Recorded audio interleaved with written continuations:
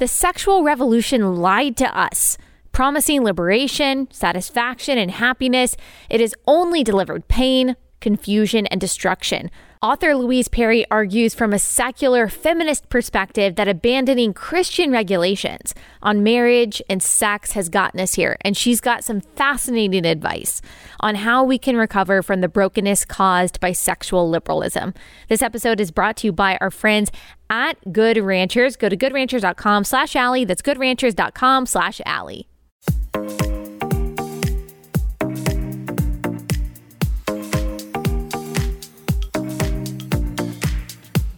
Louise, thank you so much for joining us. Before we get started, can you tell us who you are and what you do? I'm Louise Perry. I'm a journalist and author based in London, UK. And you wrote a book, The Case Against the Sexual Revolution, A New Guide to Sex in the 21st Century. Before we get into the content of the book, can you first just set us up? Why did you write it? I mean, it's kind of a decade's work, even though I wrote it pretty quickly. I wrote it basically between learning I was pregnant with my son and him being 6 months old, which wasn't very clever. Anyone listening who's considering writing a book at the same time as having a baby, I would advise against it. But this was, so I mean, my first job out of university was working in a rape crisis centre. And I've since worked as a campaigner on sexual violence and the law. And a lot of my journalism has been focused around this topic in all sorts of different ways. So it was something I've been thinking about for a really long time, and having a lot of conversations with young women, all of whom are saying the same things. You know, there is something deeply, deeply wrong with our sexual culture. And the standard narratives available to us, the progressive narrative about the sexual revolution, which says that this was all for women's sake, you know, that it was all about maximizing our freedom and that we should be grateful for it. I think actually, if you look at how young women are actually experiencing the post-sexual revolution era, I just don't think it stacks up at all. So this book is it's an interrogation of that narrative. Tell us what the sexual revolution is. How would you define it? So I think it's sort of two things. One is the material aspect of it, the fact that you have the pill arriving in the ends of the 1950s into the 1960s and just completely transforming sex and the link with reproduction, right? For the first time in the history of the world, it suddenly becomes possible for women to suspend their fertility in a way that they can control and that is kind of invisible, right? And it's that important that we call it the pill with capital letters. You know, everyone knows what you're talking about when you're talking about the pill because of its incredible importance. It's not the only material change that brings us here, but I think it is the most significant one, and it's where I date the beginning of the sexual revolution. But then there's also all of the ideological stuff that comes along with that as well, because this is coming out of the 1960s and the sort of, ferment of the post-Second World War era. And you've got this really strong push to sort of tear down everything that's come before and to question everything that's come before. And there's this real kind of anti-establishment urge, which also applies to sexuality. And, you know, what we've basically been left with post-sexual revolution is that all of the old sexual norms are now suspect, particularly anything associated with religion. I mean, this really should be understood. The whole of the post-60s era really needs to be understood as a reaction against Christianity, right? It's a kind of a second Reformation in that sense. And what's the only principle that's left standing is the principle of consent. Right. As long as everyone is capable of consenting and they enthusiastically consent that everything's fine, everything is on the table, you know. Yeah. And my argument is that actually the consent framework doesn't work. It is completely pitiful, right, as a means of actually trying to regulate relationships between men and women, which are far more complex and difficult and high stakes than the consent framework permits. Yes, we've talked about that before. When consent is your only determinant of what is virtuous and what is not, then as you said, a lot of things that are actually immoral and exploitative are on the table. Consent is a part of determining what is good and what is not, what is acceptable and what is not, but it's really the bare minimum.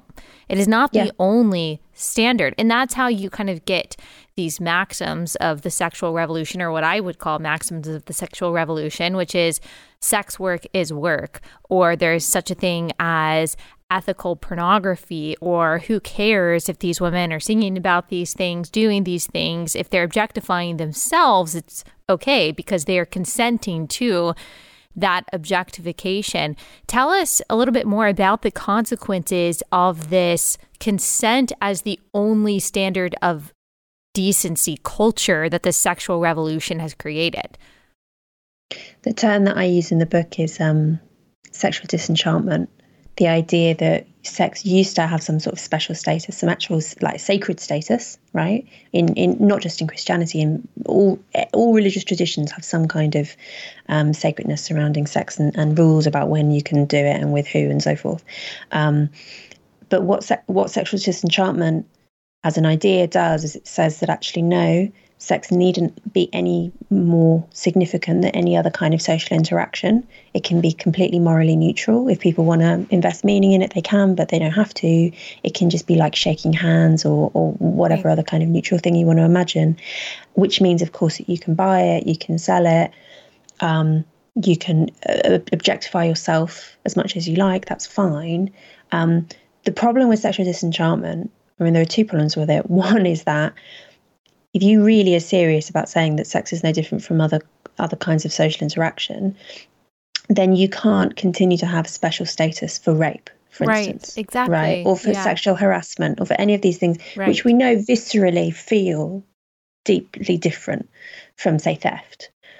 And the law recognises that, and all of our social institutions recognise that. But if you really want to say that sex actually doesn't have any special status, then how can you possibly argue that rape should have a special status? And this is, I think, the problem with sexual disenchantment, that if you follow it through to its logical conclusions, it actually has horrible, horrible outcomes, which is why basically no one does. Like, no one actually lives as if sexual disenchantment was true. People might say that they do, and they might rhetorically kind of appeal to it. So you get phrases like, as you say, sex work is work, which is designed to kind of challenge us to say, but what is different about sex? You know, when it comes down to it, isn't it just like working in McDonald's? Isn't it just like selling any other kind of labour? And the problem you get down to in those arguments is that the differentness of sex, the specialness of sex, is quite hard to articulate. It's not something that can easily be packaged up in a sort of rational argument, because it's not really to do with rationality. It's to do with emotion, feeling, and the kind of gut level response that we have as human beings to sexual interaction. And I think particularly for women, I mean, one of the ways that men and women differ on average in terms of sexuality, there are all sorts of them, but one which is interesting and important is that women have a much lower sexual disgust threshold than men, which is one of those things that you can measure quite objectively by things like sweating and heart rate and things like that. Well, like when we feel disgusted, we have all these involuntary physical responses which you can test for.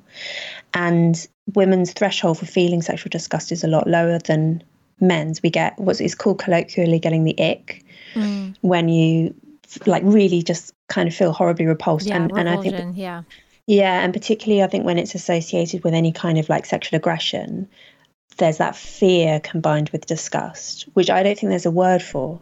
I mentioned in the book that every woman I've spoken to says, I completely understand that feeling. I know it. You feel it like in your bones. It's that strong. Right. But there isn't a word for it. And it's something that men are much less likely to experience. And it all comes down to the fact that, you know, one, the fact that women are just physically vulnerable in a way that men aren't, because we're smaller and we're weaker than men are. But also that we're evolved to have quite different kinds of sexuality and quite different responses to things like choosing partners. You know, the nature of getting pregnant is that sex is hugely consequential for women potentially, because you've got a long pregnancy, you've got dangerous labour, you've got many, many years of childcare. That's really important. That matters, right? no wonder we're evolved to be picky about who we want to have sex with, because those are the potential consequences. You don't want to be choosing the wrong man who's not going to stick around or whatever. Whereas in theory, men can reproduce every time they have sex with basically no like physical risk to themselves. Right. Which doesn't mean that men like are always focused on just having as many partners as possible. Not at all. Like, male sexuality is very flexible. I talk in the book about CAD and dad mode. So dad mode is obviously all focused towards marriage and family and stability, and really like investing in your genetic line, right? Whereas CAD mode is all about sowing your wild oats. If that's a phrase that's used in America. Yes, yes. Yeah. We don't say CAD as much, but I think that we know what you mean. Sowing your wild oats, definitely familiar. Yeah. And men can, some men are more drawn to one sort of mode than the other, but most men are capable of both. And it depends on context, and it depends on incentives and what kind of social structures are in place to motivate men to behave in one or other ways. And I think what's happened post-sexual revolution, that we've got rid of so many of the structures that used to exist to regulate sexual relationships, which were oppressive, right, in a sense. This is often the argument, the feminist argument that's made against marriage, is that marriage oppresses women. To which I say, yeah, it does, but it oppresses men as well. And it also protects the interests of women, and it also protects the interests of men. The whole point of marriage is that it is a restriction. You stand up in front of everyone and you promise to be with this person forever, and to be faithful to them, and to support them financially, emotionally, socially, everything. And you sign a piece of paper to that effect, which places restrictions on your behavior, on both of you. That's the point. But it also means that it provides a stable basis to form your life together and to have children together. And if you're tearing down those kind of institutions that are in place to encourage men into dad mode, essentially, we shouldn't be surprised to discover that actually, like, male sexual misbehavior is so much easier and so much less punished now. Yeah. Without those structures in place, because as you're saying, consent just isn't enough. There is so much terrible behavior which jumps over that very, very low bar, the consent bar.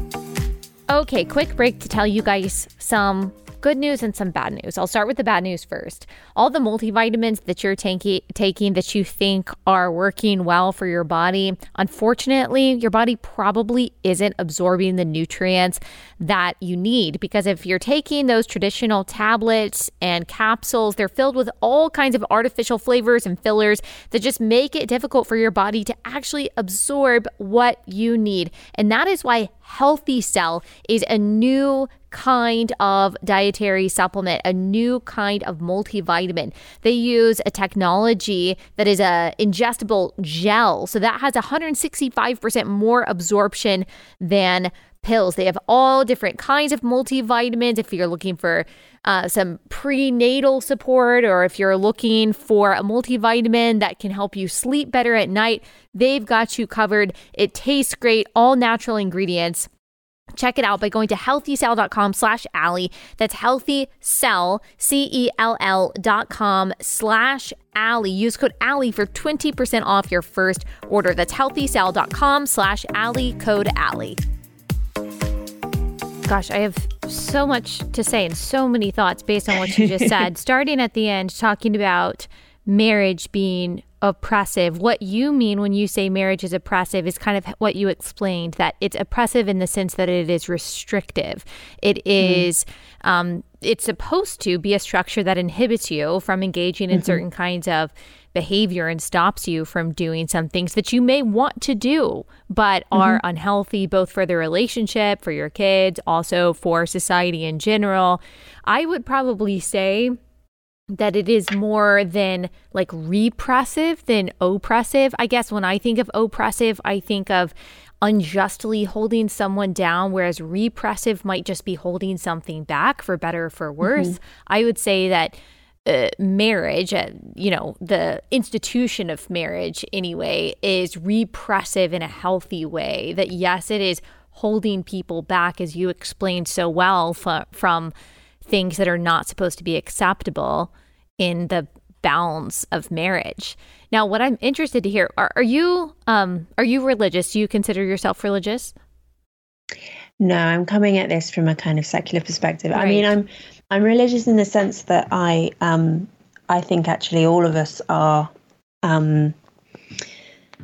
I think that Christian morality is actually deeply, deeply baked in to Western societies, right? Like 2,000 years of Christian tradition didn't end suddenly in the 1960s. So I think that a lot of what I'm writing about in the book, and I think one of the reasons that the book has appealed to a Christian audience as well as a secular audience, are Christian virtues which are universally recognized, even if they're not acknowledged as being Christian, if that makes sense. So things like defense of the weak, humility,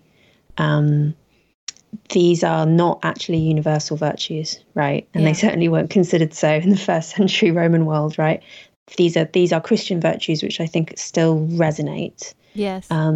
Which is a complicated way of saying sort of. Yes. So that answers your question. Yes. And this is I'm a Christian. This is a Christian podcast, and that is part of why this is so interesting. And one thing that you said that really struck me as absolutely true, but also troublesome, maybe you could even argue like this is the entire problem, is that sex cannot be rationally explained as special, as something different than shaking your hands. But as you said, everyone, whether they say so or not, acknowledges that it is in their repulsion to something like rape. Or I would say the vast majority of people, they would not say that there should be the same punishment for someone coming up and slapping you on the face versus someone raping you. They know that there is a difference, even if they say something ridiculous like sex work is work, and it doesn't matter how many sexual partners that you have, it's just liberating and great. They understand that sex is different than, your normal interaction, negative or positive. It really can't be explained, though, why that is, as you kind of briefly touched on. You said without talking about like the mental and emotional, the feeling part of it. But of course, from my perspective, I'm saying, no, it's the spiritual part of it that I would argue it is, because there is something deep and almost intangible in all of us, because we are made in God's image, because he made us male and female, because he made us for the kind of sexual intimacy that is only really practiced in a healthy and productive and fruitful way in the boundaries of monogamous marriage. That is why somehow innately we know and have suppressed through our sexual, revolution mores, we have suppressed what I believe God placed in all of us, that we understand that sex is special, that sex is for commitment, it is for covenant, that it is a reflection of something much bigger and much deeper and much more eternal than we can actually give word to. And I think our disgust, even the secular person's disgust of things like rape and things like pedophilia, I think it speaks to how God made us, that God placed something in us. And so, as you already mentioned, even from a secular perspective, if post-1960s is a backlash against Christian morality, specifically Christian sexual morality, then of course it would make sense that our thoughts about sex have gone in the direction that it has, because Christianity, as you mentioned, for the last 2,000 years, totally disrupted the pagan Roman world and how they viewed sex also as just something that you do. People are just people that you use. Children, doesn't matter. Christianity's disrupted that. And now that we have kind of rejected it, we're going back to the pagan era and how they viewed bodies and how they viewed sex. So anyway, I just kind of wanted to give my Christian perspective on that, but I'm curious just kind of what you think about that. I mean, I think that I don't think it can be underestimated quite how appalling sexual ethics were in antiquity, right? And if you're looking at the first century Christian introduction of the new kind of sexual ethics, they are radically transformative. And I think that is really worth bearing in mind when thinking about modern feminism, which is often which is often set up as being in direct opposition to Christianity and to other religious traditions too, but particularly like in an American and British context, we're primarily talking about Christianity. And I think that's a mistake, because there are a lot of different strains of feminism, and clearly there are all sorts of internal discussions within feminism which are, worth having. But, when it comes down to it, a lot of basic feminist ideals, which I think basically everyone can agree with, regardless of whether or not they call themselves feminists. The idea that women's interests ought to be protected, that women's emotional lives matter, that women's distress matters, all this kind of stuff, which is not taken as read in, say, the Roman world, right? Those ideas about equality and the protection of the weak and so on are originally Christian ideas, even if they're now somewhat divorced from the actual theology. And I think it is an error to see feminism and Christianity as necessarily in opposition, even if there might be points of debate, as there always have been, across the last 2,000 years. There have always been internal disputes and so forth.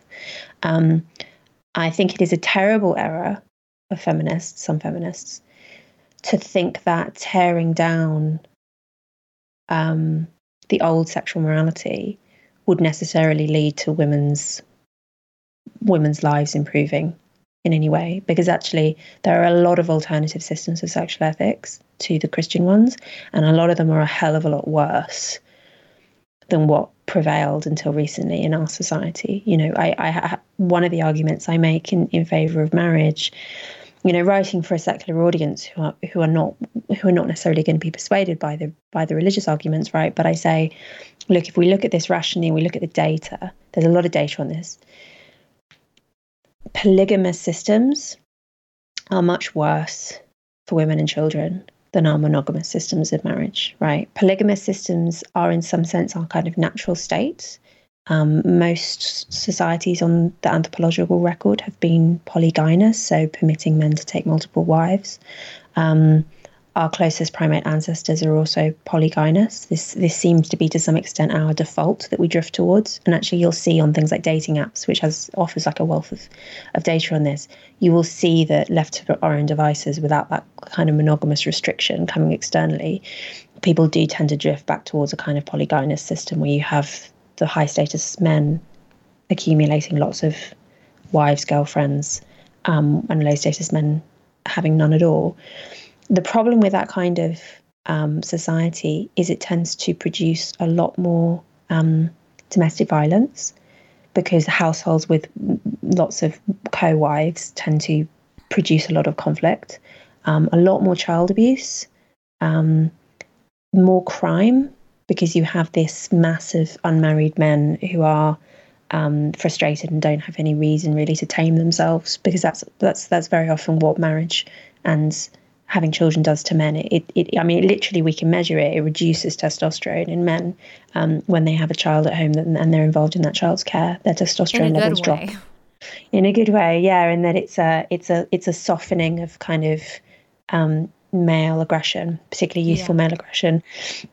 Whereas in a monogamous system, crime rates drop, domestic violence rates drop, child abuse drops. It's in some sense not a natural system, because it's not the one that we kind of tend to do towards by default. And it is the group of people that it places real restrictions on are the high status men, right, who want to take on multiple wives if they have the opportunity to. It's why anthropologists call this the puzzle of monogamous marriage, why monogamous marriage would have ever become as successful as it has, and as widespread as it is nowadays. And the answer is that yes, it restricts the high status men who are in general setting the terms, but it has so many other benefits for a society that it tends to produce stable societies which survive and expand. So I think that you can end up, through the more kind of rational, data-driven arguments, at some of the same conclusions that have been reached by old religious traditions, with the exception, as you say, I think of the argument against sexual disenchantment, which really does come down to emotion. But then you know, we are human animals, right? In the sense that we are driven by our emotions. And I think to say that we should be I think that a lot of the reason that young women are experiencing a lot of distress in a culture of casual sex and porn and all the stuff that I'm describing is because what they're being asked to do is basically suppress their instincts, their instincts towards wanting to have emotional attachment in sexual relationships, towards feeling anxious about being with men that they don't know, all of the kind of red flags which instinctively crop up, that feeling of disgust and fear. You know, these are very, very deeply ingrained instincts in us, and they're there for a reason. That you know, they are self-protective. And one of the things that I reject about sex positive feminism is, even though in theory it's supposed to be all about kind of promoting people's sexual well-being and so on, what I think it does in practice is it actually encourages women in particular to ignore their instincts and to try and retrain themselves to be more like men, to have sex like men, to see this as a liberatory goal, rather than saying, no, female sexuality is actually fine as it is, right? It's actually good to you know, to want to combine love with sex. It's good to want to commit to one person and so on. These are not bad instincts that women should be trained out of. One of the phrases that I hate so much that is has become popular this century, and you see it in the media and so on, is catching feelings. The idea that if you're having a sexual relationship with someone and you start feeling emotional attachment, this is some sort of disease that you've caught that you need to be avoiding. And you get these horrific guides in women's mags and so on, advising. I mean, it's presented in a gender neutral way, but we all know what's really going on, right? They're advising young women who find themselves in a culture of casual sex, don't like it, are feeling unhappy, but also feel as though this is compulsory. They have to go through this. It will advising them things like, don't make eye contact with your sexual partner, take drugs before you have sex to soften your emotional responses, all this kind of, you know, encouraging these women to emotionally mutilate themselves. And the question is, for what purpose, right?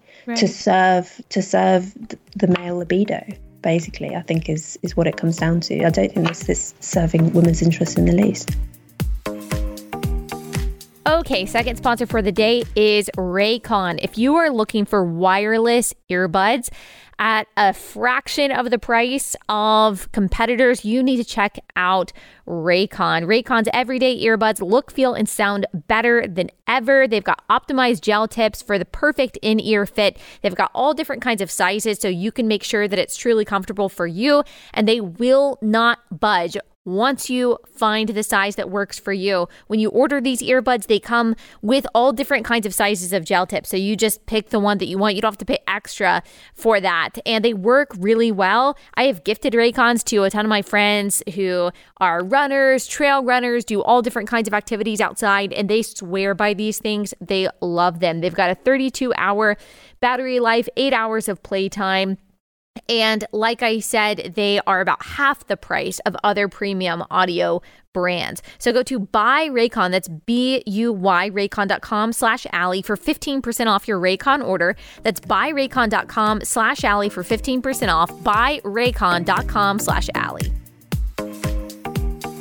I've heard from a lot of young women, in particular, those who call themselves detransitioners. This seems to be a common theme in their backgrounds, in the stories that I have read and also the ones that I've personally spoken to, is that especially those who are young, like, 10 years younger than me. And so they really grew up coming of age during the social media era. And they felt, as young women, very over-sexualized and felt a pressure at a very young age to be sexual, not just sexually active, but dress sexually, talk sexually, dance sexually on social media, send pictures to boys. And I'm sure that pressure to some extent has always been there for young women to try to perform in some way to gain the satisfaction and approval of young men.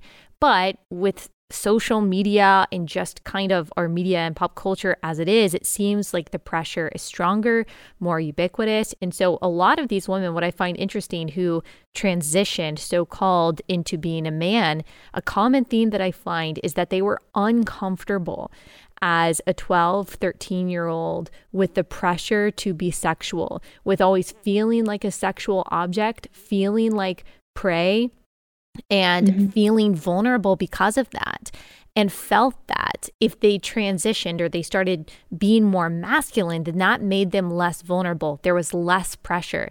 And it's sad because, I mean, puberty involves a lot of discomfort for girls and boys, and always has. And so, of course, sexuality and the discovery of all of that at teenage years is already awkward and difficult. But it seems like objectification and the sexualization of young people, especially young girls, is more. It's bigger than it has been before. I don't think it's just leading to confusion about gender and that kind of thing. I think it's leading to a lot of, as you said, disenchantment, self-hatred, self-resentment, just a lot of confusion about what sex is supposed to be, what the body is, who they are, how the mind and the heart and the body all work together, and how it's supposed to. Is that something that you've seen? What do you think about that?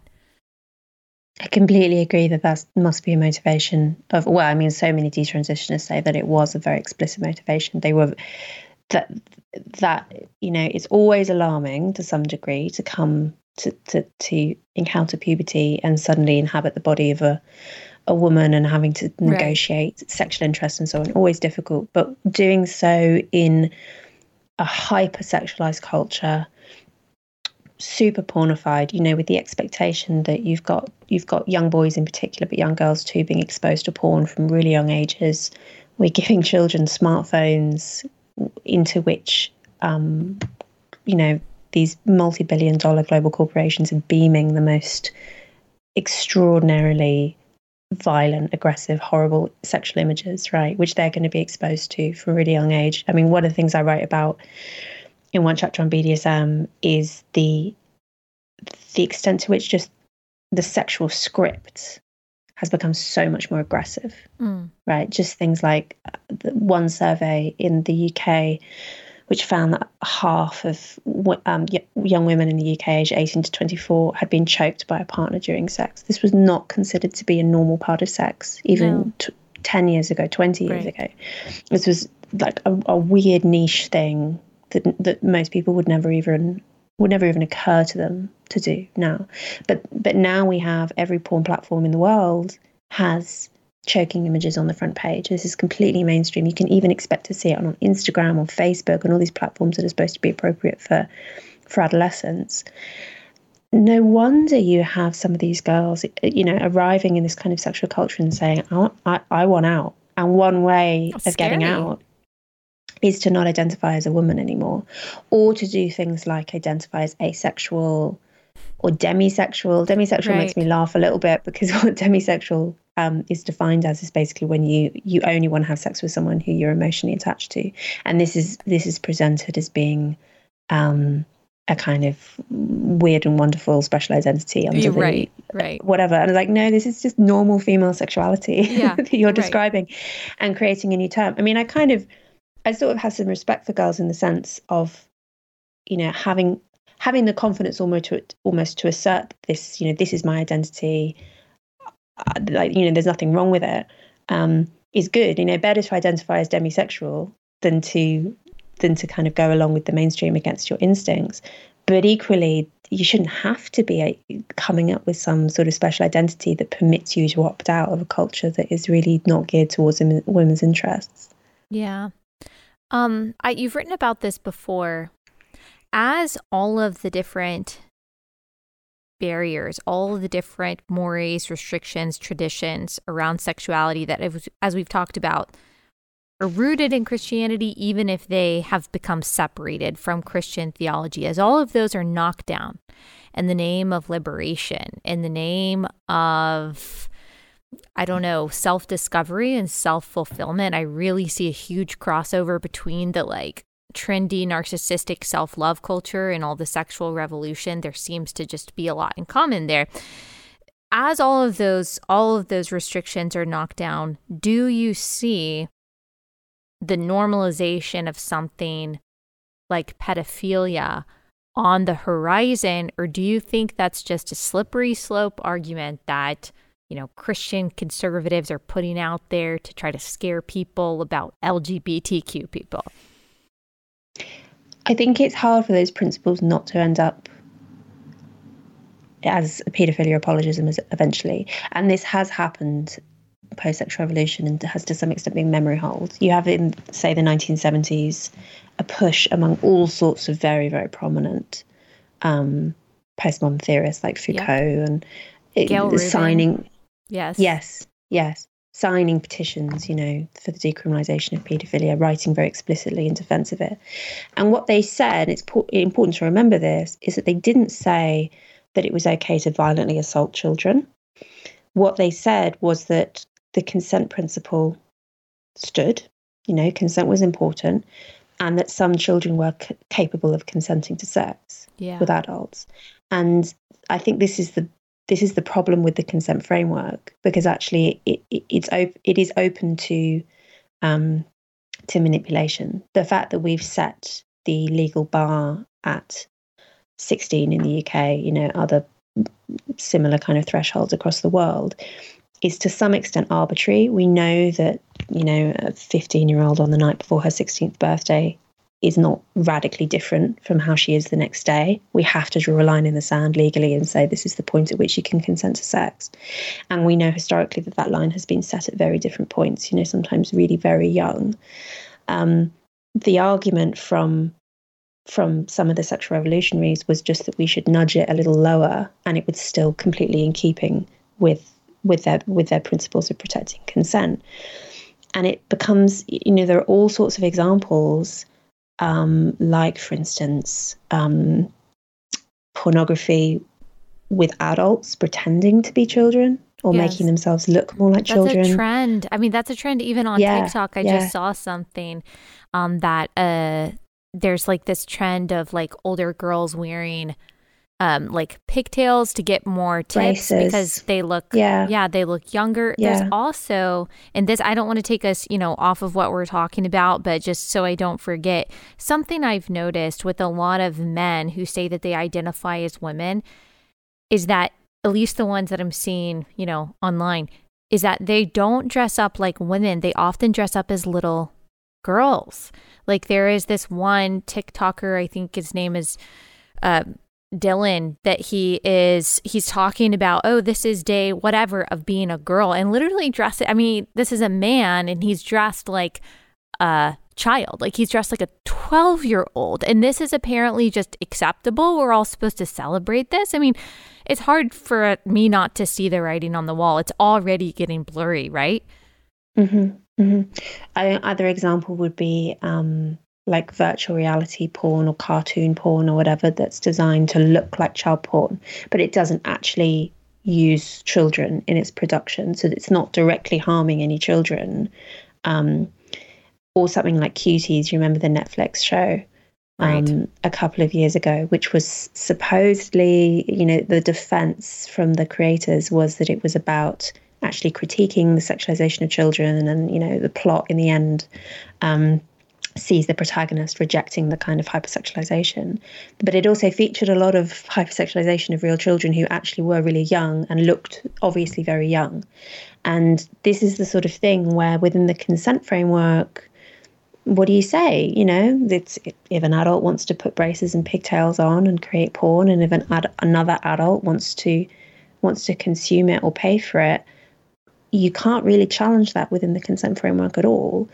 And yet the vast majority of us feel an instinctive revulsion and know that there's something off about that. And it's very hard to explain that feeling if all that you've got to rely on is the consent framework. Whereas if you're interested in virtue, if you say that actually there are certain virtues on which our sexual ethics should be based, and one of those includes the protection of the vulnerable and the recognition that actually any kind of sexual attraction to children is wrong and should be repressed. And if anyone sort of discovers it in themselves, they are obliged to repress those instincts because they're not virtuous. These are the kind of arguments that I think most people do instinctively feel drawn towards, but which the new kind of ethical framework just cannot possibly accommodate, which is why I think we end up inevitably with paedophilia apologism, and have done since the 1960s at various points. And I fear we are slipping back towards that again. All right, it's that time again. I got to tell you about Good Ranchers. If you've been listening to me talk about Good Ranchers for the past, year and a half, and you have not ordered your meat from them yet, what are you doing? Why do you want to go to the grocery store and spend 20 minutes trying to pick out the right cut of steak, the right quality of meat, trying to make sure that it's organic or craft beef or where it's from? You don't have to worry about that if you order your meat from Good Ranchers.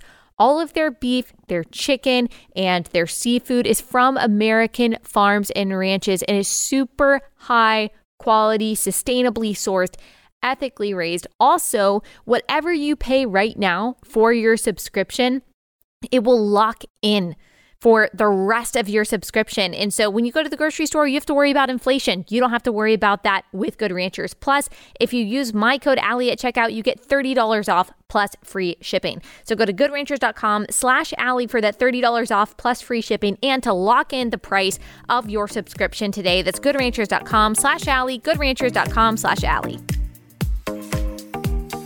I agree with you that it is the natural consequence of, again, kind of a backlash to Christianity. Of course, from my vantage point, I'm like, all of this is a rejection of what was kind of the dominant philosophy, which was Christian theology. There's a fascinating book about the invention of children and how Christianity really invented children as a protected category, which again, as we've already kind of mentioned, in the pagan world in which Christianity was birthed, there was no idea of children being a protected class. They not only could be used for all kinds of labor, but also for sexual exploitation. Really, the person who stood in the center of society was the adult free male. Everyone else kind of was free for subjugation.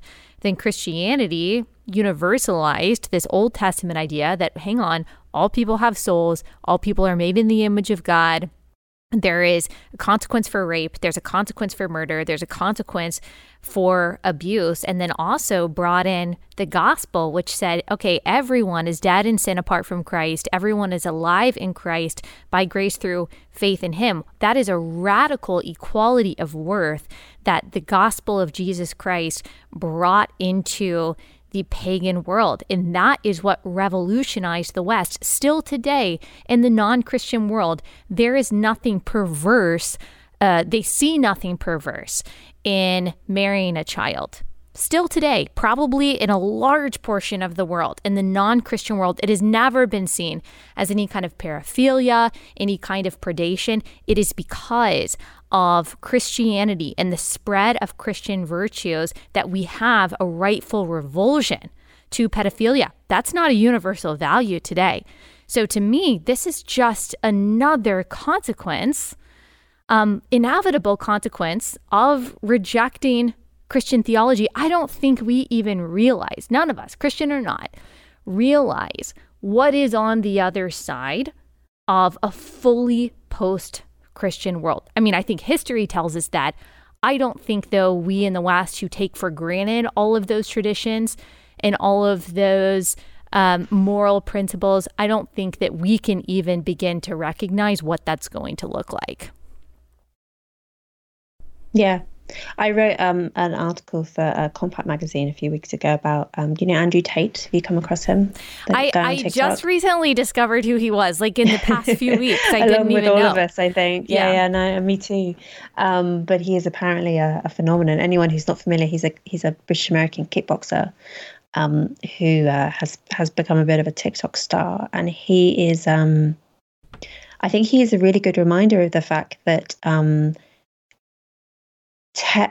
just because he is opposed to Christian sexual morality does not mean by any means that he is feminist. That dichotomy is completely false, because what Tate is invested in his own personal morality is basically consumption, display, he's hugely status driven. He loves his fancy watches, cars, whatever. This is what he lives for. And he sees women as being consumables in exactly the same way. And he has said that he wants to have multiple partners, children, but by as many women as he possibly can. He's completely unconcerned with the idea of monogamous marriage. And of course, he can now do that. I mean, we don't actually legally permit polygamy, but in practice, you can live in a polygamous way with absolutely no restriction in a legal sense, and very little social censure either.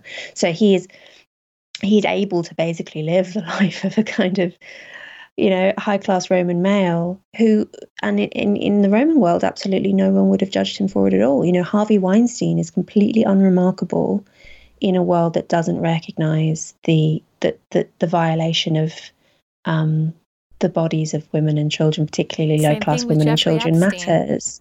Yeah. Jeffrey Epstein for looking at all of history, his behavior and what he did for most of history in most places in the world would not have been seen as problematic. Yeah, completely typical. And obviously it has also, within the Christian world, there have been many Jeffrey Epsteins. But I think the point is that it is possible to critique them within a sexual morality which says that actually the sexual exploitation of the weak is wrong, and that high status men should not automatically assume that they have sexual access to their social inferiors, right? That is a radical thing to say, and it remains a radical thing to say. And I think that actually, in many ways, feminists and Christians are on the same page about that, even if we don't always recognize that fact. Well, there's certainly a lot of things, and I've realized since the revolution has come for the dichotomy of male and female and has decided to try to kind of obliterate that, which you talk about in your book. But I realized, there's a lot that I end up linking, I link arms with a lot of feminists on what I would say, because I understand certainly from a secular perspective why you look at history and you look at the plight of women and you say feminism is necessary and has accomplished good things. Again, from my vantage point, kind of what I would say is just as Christianity revolutionized the idea and the perspective of children, so it also revolutionized the perspective on women, not just through the gospel and that kind of radical equality that it brings as sinners and saints, but also if you look at a passage like Ephesians 5, which a lot of people who identify as Christian feminists today hate because it says, wives, submit to your husbands as to the Lord. And of course, we're oh my goodness, submission. But I think the radical part of that, or what would have been considered a radical part of that, which was not normal for the culture at the time, is when Paul says, husbands, love your wives as Christ loved the church. And basically he goes on to say, just as Christ sacrificed himself for you, so sacrifice yourself for your wife. Talks about monogamy, the importance of being a husband of just one wife, of not provoking your children to anger, but caring for them. That all, not the submission to your husband part. That probably wouldn't have been radical at the time. The radical part was, husbands, you're not free to do whatever you want to do. You're not free to sow your wild oats. You are to be monogamous. You are to care and compassion for your wife and for your children.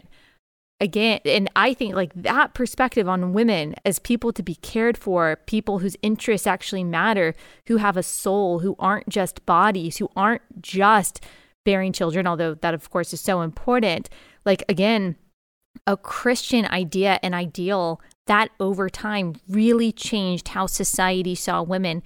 I see feminism in my opinion as getting more wrong than right, and actually helping create someone like Andrew Tate, because feminism told women that, hey, just get on birth control and do whatever you want with your body. And that is liberation, and that is good, and that is virtuous, and that is great. All you need is sexual satisfaction, just like a man can get. I mean, people like Andrew Tate are loving that side of feminism. So, to me, that kind of created the issue. I think that the error that liberal feminism made, bearing in mind that there have always been different strains, right? But liberal feminism is by far, I'd say, the most dominant now. It's kind of the girl boss feminism, the whatever, this is what we see in Cosmo and whatever. The error that liberal feminism makes is that it assumes that freedom is the most important goal, that it is the preeminent virtue and that all other virtues need to fall by the wayside. And so, of course, you say, well, men have always had the freedom to behave like libertines. Why shouldn't women have that freedom too? Why shouldn't women have the freedom to participate in public life in the same way that men do? All of this. And it's true up to a point.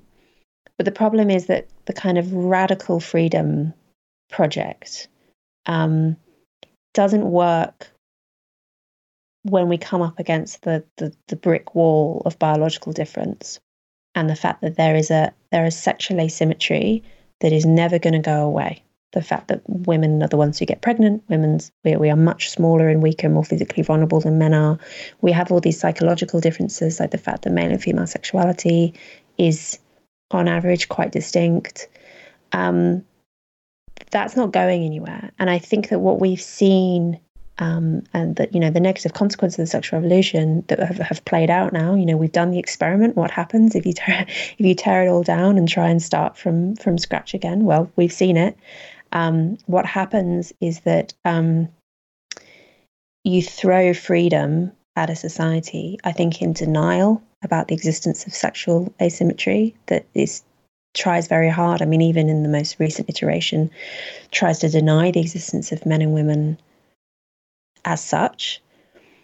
I think that we cannot possibly cope with this new kind of free-for-all, given the existence of sexual asymmetry, and given that, this is the sort of thing that anyone on the left who has any kind of critique of capitalism will recognize this when it comes to free markets, and will say, well, if you just throw freedom, right, like remove all, say, labor restrictions or anything, any kind of effort on imposing structure and control on a system, and just kind of have at it. Anyone on the left will say, well, no, because there's not an even playing field, right? There are the rich bosses, there are their poor workers. If you say, remove the obligation to honour the Sabbath, to give one example, of course you're going to end up with poor workers then having to work 7 days a week and being, miserably exploited. And of course the bosses are going to profit from that, and I feel like we've done the same thing when it comes to the sexual marketplace, that we've basically imposed a kind of free market ideology and said everyone should be free, without recognizing the fact that there are inherent inequalities, which mean that different people will experience that freedom differently. The phrase I use in the book is freedom for the pike is death for the minnows. All right, one of my all-time favorite companies, because I love their products so much, and that is Adele Natural Cosmetics. I am wearing their moisturizer, I'm wearing their foundation and their cream blush and their lipstick right now. I just love this company, and I love the family that runs the company. They're Christians, they're pro-life, they've got the same values that you and I do, so you can feel really good about sending your money to them. Plus, I truly love their products. They're all natural, they're holistic, they're handcrafted in the US. I think personally, if I do say so myself, that my skin looks and feels better than it ever has because I am using Adele Natural Cosmetics. Love them so much. Highly recommend them. Go to AdeleNaturalCosmetics.com.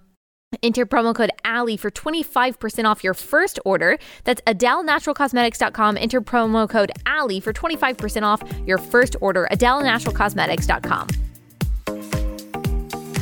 It just doesn't seem like it has delivered on its promises. Sure, maybe liberation. If liberation is you can just do whatever you want. If liberation and libertinism are the same thing, which, you could argue for or against that. But it doesn't seem like it's led to satisfaction. Aren't we more, especially young girls, it seems, more depressed than ever, more anxious than ever, even more suicidal than ever? And there are a lot of different factors, I think, that play into that. I mean, in an age when we are constantly told, I mean, young women especially are berated on social media with just love yourself, just love yourself, just love yourself, just discover yourself. You are your own truth. You're enough for yourself. You would think that in an age where that kind of message is primary for women, that we would be happier if that were the solution. If the solution was just do what makes you happy and do what feels good, don't care about, standards or rules or restrictions, just be authentically you 24/7, no matter what that means, no matter how much that might hurt you and hurt other people. If that were the way to go, it seems like we would be a lot happier right now. But actually, it seems like we're a lot more depressed than we've ever been. So at what point do people realize, okay, we need to it needs to swing back in the other direction. We need some kind of exit strategy here. This ain't working. We need to turn around a little bit. Do you see that happening? Or do you think we're just headed towards rock bottom? I think it is starting to happen. I mean, I think it's a bit of a complicated picture because you've got, among Gen Z, for instance, you've got a combination of some members of Gen Z who are really into the sex positive stuff. And then you've also got some who are, I think, reacting against it. And there is a bit of a sexual counter-revolution brewing. It's not always happening in the way that you might want or the way you might expect. So, for instance, there are a lot of young men who are reacting against porn and who are swearing off using porn at all. They generally are not doing so out of any kind of ethical motivation at all, in terms of concerned about the women who are involved in its production or whatever. They're normally doing it because they recognize the fact that porn is really destructive for the consumer, and it tends to have really negative impact on your mind, your sexuality. Problems like erectile dysfunction are very, very common for men who are using porn frequently. So normally it's coming out of a more sort of self-interested instinct. Yeah. But it's happening. But it's all connected, anyway. Though. I mean, it's all connected. When something is bad for society, it tends to be bad for the individual and vice versa. And so to me, it just is another piece of evidence, as you kind of have argued, even from a secular perspective, that the mind and the heart and the soul and the body are connected. It causes sexual dysfunction, not just because it's bad for you physically, but also because it's bad for your mind. It's bad for women. It's bad for society and families and children in general. So yeah, I mean, it might be self-interested, but as you said, the consequences are good of that kind of self-control. Yeah. And young women, many of them are coming to the same kind of conclusions as well. You go on TikTok, Twitter, wherever, it's really easy to come across young women who are saying exactly these things, that the sexual revolution was a con, basically. I mean, some of them are reacting, as we discussed earlier, by doing things like identifying as trans or as non-binary or demisexuals or whatever it might be. So they're trying to kind of react against it within the liberal framework. Yeah. Others are just forswearing sexual relationships at all. Like femcells is the counterpart to incels, is a growing online phenomenon. Women who are basically swearing to celibacy because they don't want to participate in this culture. But then, I mean, the point that I make in the book is that actually there is also a lot to be learned from my last chapter is called Listen to Your Mother, where I argue that actually some of the old sexual norms were there for a reason. And actually there is a lot that we can learn from them in a critical way. Things like marriage, things like recognizing that actually men and women have got to get along, right? If we're going to have a future, and that, we very often do. Men and women have loving, most people, their most important loving relationship in their lives is a member of the opposite sex. Most straight people, we are perfectly capable of having these loving relationships. The problem is that we don't have the cultural structure in place that encourages their creation and their perseverance. But we could, these things this option does remain available still. We can still choose to be countercultural and to adopt some of the old ideas, which actually had a lot of wisdom to them. So that's the advice I end up giving readers by the end of the book. Wow. Well, this was fascinating, and I've loved following you, and I just appreciate your perspective, even though we're coming from different places. That's kind of what I appreciate about it, is because you're not coming from necessarily my same theological point, which is what makes it so interesting. So thank you so much for writing this book, for taking the time to come on. I hope that everyone goes out and buys it. Where can people buy it? How can they support you, follow you? So it was literally published in the US yesterday. Oh, really? This is perfect timing. Yeah. I don't think I even realized that. Okay, awesome. It's been out in the UK for a few months, and it's made quite a big splash in the UK. Good. But yeah, so it's now available in the US in all good bookshops, I hope and assume. Yes. And otherwise, I'm on Twitter at Louise_M_Perry. Awesome. Well, so people can follow me there. Thank you so much, Louise. I really appreciate you taking the time to come on. I know people are going to love this. And again, just encourage people to go out and get your book. So thank you so much. Thank you so much. Take care.